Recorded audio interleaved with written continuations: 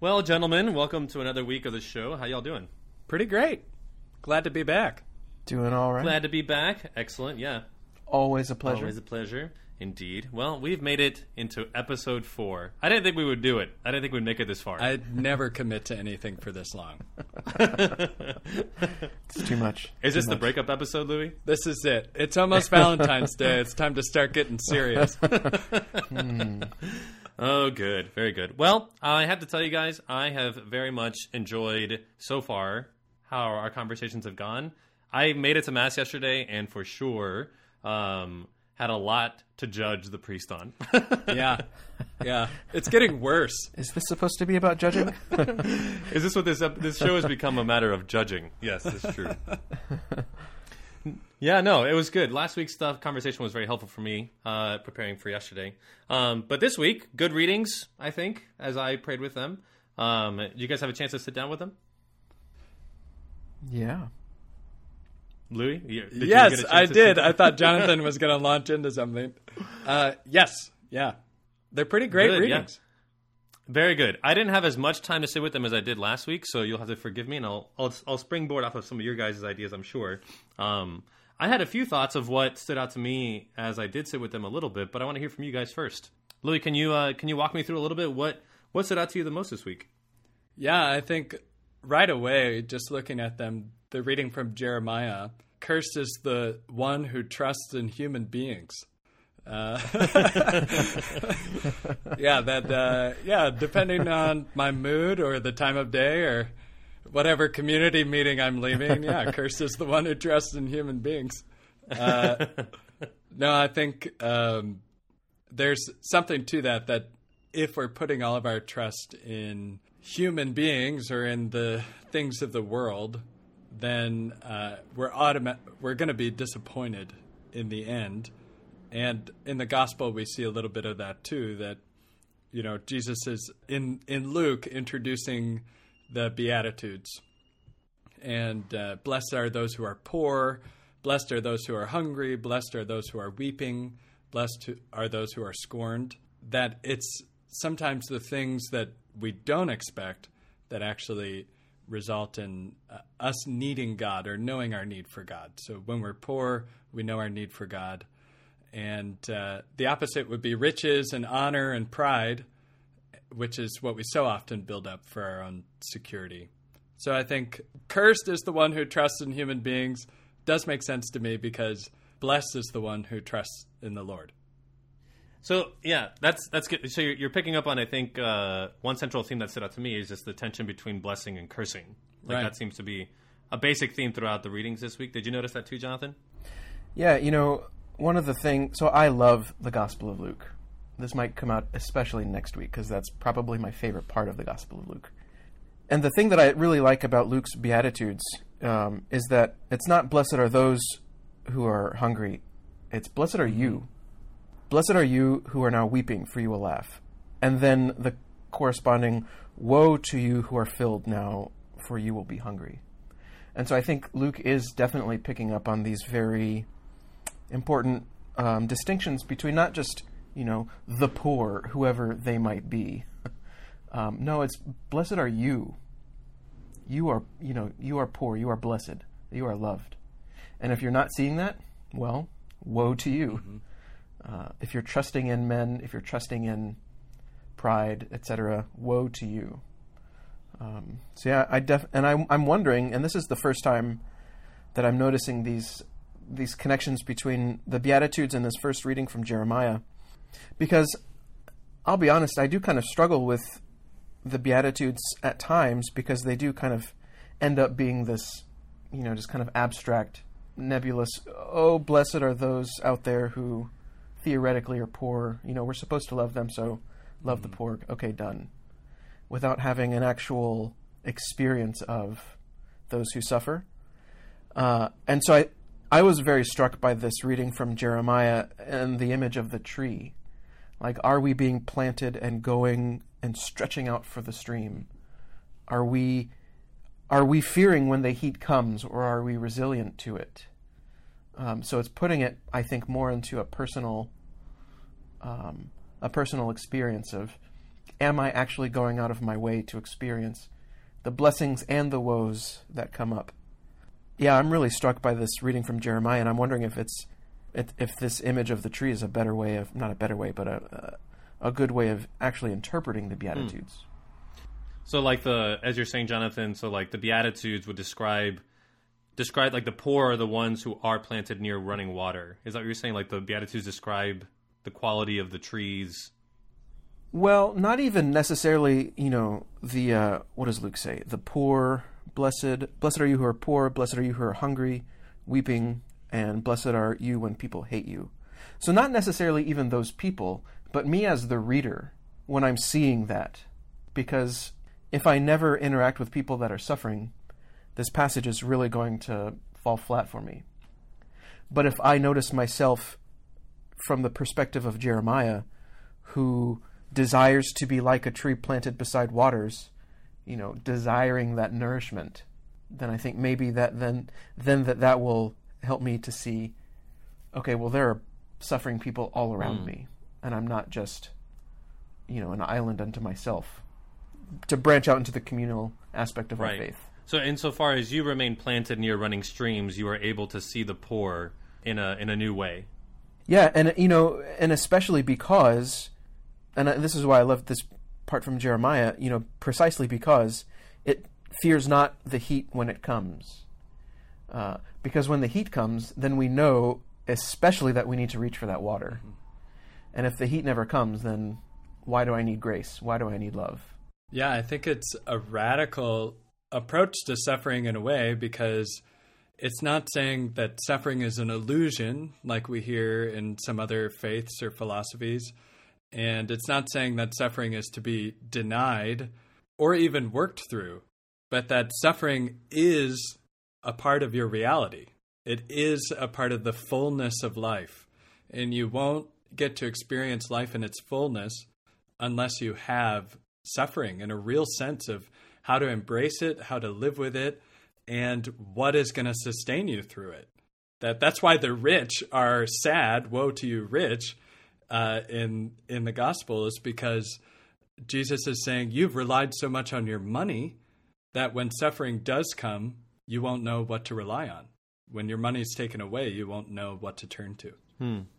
As opposed to those who are suffering now, like the weeping, the hungry, the poor, those who hate you, that's tremendous suffering. That's the heat coming to them right now.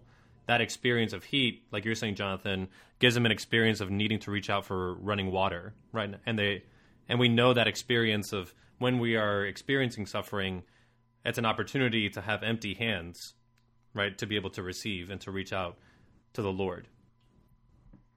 So one thing I want to just add really quick to maybe help this a little bit, I would wonder if you guys at all could read these readings in connection with last week. So when I think about this, I was caught, as you were, Louis, to begin with, of the blessing and the curses, and then connecting that with what you're saying, Jonathan, about speaking to you, the reader. Well, so last week we talked a lot about discipleship, the call of Isaiah and the call of Paul and the call of Peter. And I can't help but wonder, are we being shown the conditions for discipleship here? That to be a disciple, there will be suffering. You will be poor. You will be hated. But if you are to grow as a tree planted near running streams, then you need to reach out for living water, which is the Lord. And woe to you, disciple, if you put your trust in yourself, and if you put your trust in men, if you put your trust in, institutions, woe to you. But blessed are you when they revile you, because it will be then that you're most like me. Like Jesus says in the gospel, if they hated me first, if they hate you, know that they hated me first. So the conditions on discipleship, what do you think about that? I think there's a lot there. And if you continue reading the Gospel of Luke, even just 2 verses later, it gets into love your enemies. And if someone strikes you on the cheek, give them the other one as well. If someone steals your cloak, offer your shirt as well. So I think that these Beatitudes, blessed are the poor, signify that once you acknowledge that suffering and your need for God, the response of the true disciple is to be even more generous. That the call of discipleship is generosity. And so we see that in Jesus' own life by his example, that he chooses to embrace suffering and generously give and give and give and give to the point of the cross. And so we too are called to that radical generosity, that not only is it just about acknowledging suffering, but the suffering has to go somewhere. And ultimately it leads to the cross, which is not the final word in Christianity, that the cross then leads to new life. Well, that's why the reading from Corinthians is paired this week, I think. You know, Pope Benedict has that great line that the difference between justice and charity, that justice is giving to somebody what belongs to them, but charity is going a step further and giving to somebody what belongs to me. And so we can't, and Jesus never does this. He doesn't just end with the Beatitudes, just like you're saying, Louis. Our next week's readings are all about the radical love, the taking it that step further, and being rooted in the resurrection, just like St. Paul says, if Christ has not been raised, your faith is vain, and you are still in your sins. So it doesn't matter how many good deeds we're doing, if we're not focused on the resurrection, on the risen Lord, then all of that, to use last week's readings, is just a pile of fish. A pile of fish? Who says that? I've never heard anybody say that. Me. I love that. Me. That was my sign-off for my honeymoon. Oh, was it really? Yeah, no, that's good. So connecting the resurrection, Jonathan, I want you to say some more about that, because in the Beatitudes, there's a particular one, blessed are those if they denounce you on account of the Son of Man. So already, even in the Beatitude, it's not just this like, you do good things in the world, or even you suffer. Like, suffering will happen regardless, but there's something about the suffering and the doing good, the generosity, the doing good, the suffering, but on account of the Son of Man is a clause that's put as a condition on that existence that adds a flavor. Do you see that in the second reading? Well, I see that as the very reason that we're doing this. It's not just to be nice people, to be ethical people, to have a good Christianity is not a good philosophy. It's an encounter with the risen Lord, and so what Jesus calls us to is so radical. We try to play it off as just you do you and I'll do me, but no, it's a radical love that is irresponsible in its giving. And that really upsets a lot of people. Right.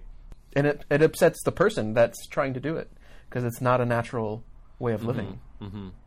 And you see that played out in the resurrection, in the gratuitous gift of life that comes from the cross, that blossoms in the resurrection. And without that, then our toil, without that, our suffering, without that, our generosity seems to be in vain, I guess, is that all that faith is in vain without the cross and resurrection. Yeah, I mean, I don't want to jump ahead to next week, but even sinners love those who love them back. What good is that to us? Why follow Christ if we can just be a really good person loving those that love us back? That's not what he's calling us to. Love those that hate you. And that's how we inherit the kingdom of heaven. And that is the kingdom of heaven. That we are choosing to embrace the kingdom as God envisions it. That this is a union of people united in their love for one another, no matter what. I love that you said it was illogical. That so often we miss that this whole thing doesn't make any sense. It's a matter of faith that you are choosing to step into this illogical reality where the poor are the ones in charge. The rich are sent away empty. It turns the whole world on its head. Right. Yeah, there's a word that came to me as I was thinking about these readings a little bit, and that is reversal. It's kind of that idea that you're saying, Louis, of turning everything on its head. So this notion of blessing and cursing is completely backwards from what we would expect, right? That, wait a minute, if I'm laughing now, isn't that a good thing? Isn't merriment and mirth a good sign of pleasure and of being in a good state or whatever? But no, there's a reversal. It's like the blessing and the cursing by the standards of the world are not the standards of the gospel. And there's a reversal of expectation. There's a reversal of standard that even the kingdom of God, it seems to be something paradoxical, right? That the poor inherit the kingdom, that those who laugh now will weep later. Those who weep now will rejoice and laugh in the future. Yeah, that paradox or that reversal is very unique. Yeah, and I think there's a trap here because we can see these readings and say, oh, well, I can't enjoy life. I can't enjoy this world. I can't laugh or smile or, have friends. I've got to be suffering the entire time. And I think that's missing the point. I mean, obviously, I think it is missing the point entirely. Going back to what we were talking about earlier, it's who are we placing our trust in? Am I the one providing my own love, whatever that would even mean? Or am I allowing the love of God to be overflowing in my life? And is that what sustains me in moments of great joy and happiness and a feeling of blessedness, and in moments where I'm truly suffering and oppressed? And I feel like this reading really would be difficult if we believed in something like a prosperity gospel, where the proof of God's love for me is my own prosperity, my own riches, my own success. And that really does not fit with Christianity. It's like an American Christianity that's really taken hold of a lot of people. But I think we have to be so cautious of a Christianity that denies suffering. People sometimes miss, like, there's a crucifix in every church for a reason, that it's to show that suffering is a part of our reality and that Christ accompanies us in our own suffering. A line that I kind of skipped, kind of to your point, Louis, that I went in the gospel, I went straight from the blessed parts to the woes, and I skipped over the line that says rejoice. Yeah. and leap for joy. Yeah. Like, I completely skipped over that. I went straight to the woes. But that's kind of to your point, is that in the suffering there can still be joy. Like, let's not misunderstand the gospel here. Like, there's rejoicing in the resurrection, that we live a life where we carry the cross, but knowing full well that Christ has conquered death. And here's a funny story called We Live That Out in Our Liturgical Life. That's the Pink Sundays in Lent and Advent. Those ridiculous Sundays where the priest feels like he has to get up and say, well, it's not really pink, it's rose. Gosh. Nope. It's like, yeah, it's pink, Father. Just own it. You're it's wearing all right. Pink, bro. It's pink. I was looking at the Greek. I don't know if you guys were. Oh my gosh. But that word leap in Greek is directly translated as skip. Like skip with joy, which I think adds like an even more irrational sense to it. That like, this is really so irrational that you as an adult are just going to go skipping around. Like, I kind of love that image. Yeah. I just have this image of like Francis of Assisi, right? Like God's court jester, God's fool, and just wanting to bring God joy by how ridiculous I am. or David dancing in front of the Ark of the Covenant in 2 Samuel. There's just a foolishness there, which is very free. Like, there's something about discipleship that is very freeing, that I can rejoice in the Lord and laugh, knowing full well that the resurrection has not left me to labor in vain. There's great consolation in that, knowing that my suffering shouldn't be a cause of despair, that I can skip with joy even though my crosses are very heavy. And I think that I was just thinking about this, that a diocesan priest and many Jesuits, many priests have the chance to accompany people through these moments of suffering. And so if you're preaching on this, you have so many examples within your own congregation and the people that you work with and everyone in front of you. You have so many examples of people who've gone through some real suffering, through death, through pain, through sickness, and who on the other side of it are so holy and so content.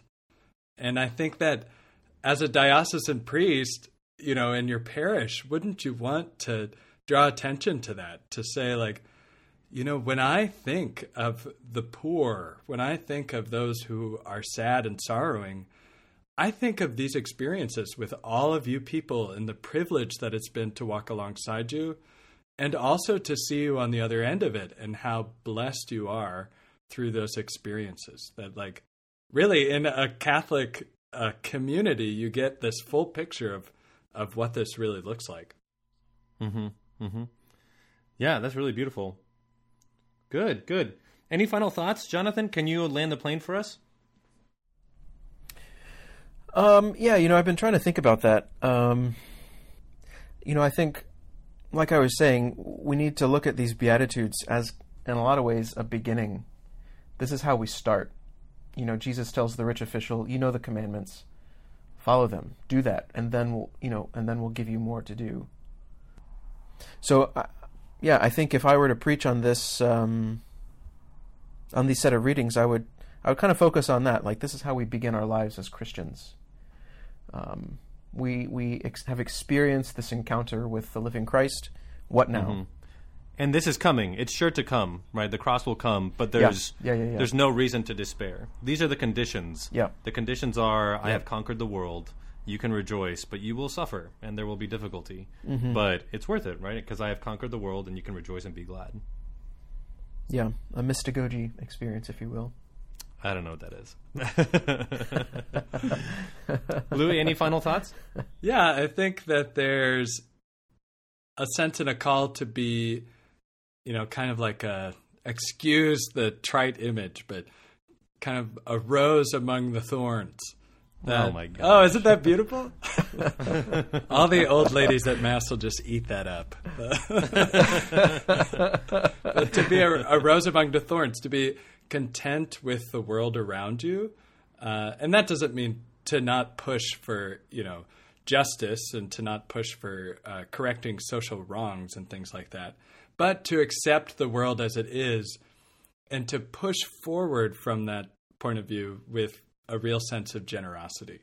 That, like, we are called to, in these Beatitudes, to accept what we see, the suffering and the pain around us, but not to be limited by it, and to push through into this radical generosity that Christ is calling us to.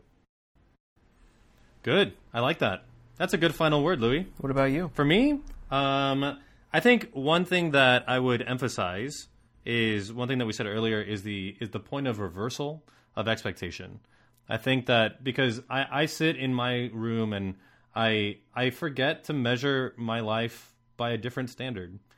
And I get really stuck on the standards of success in school.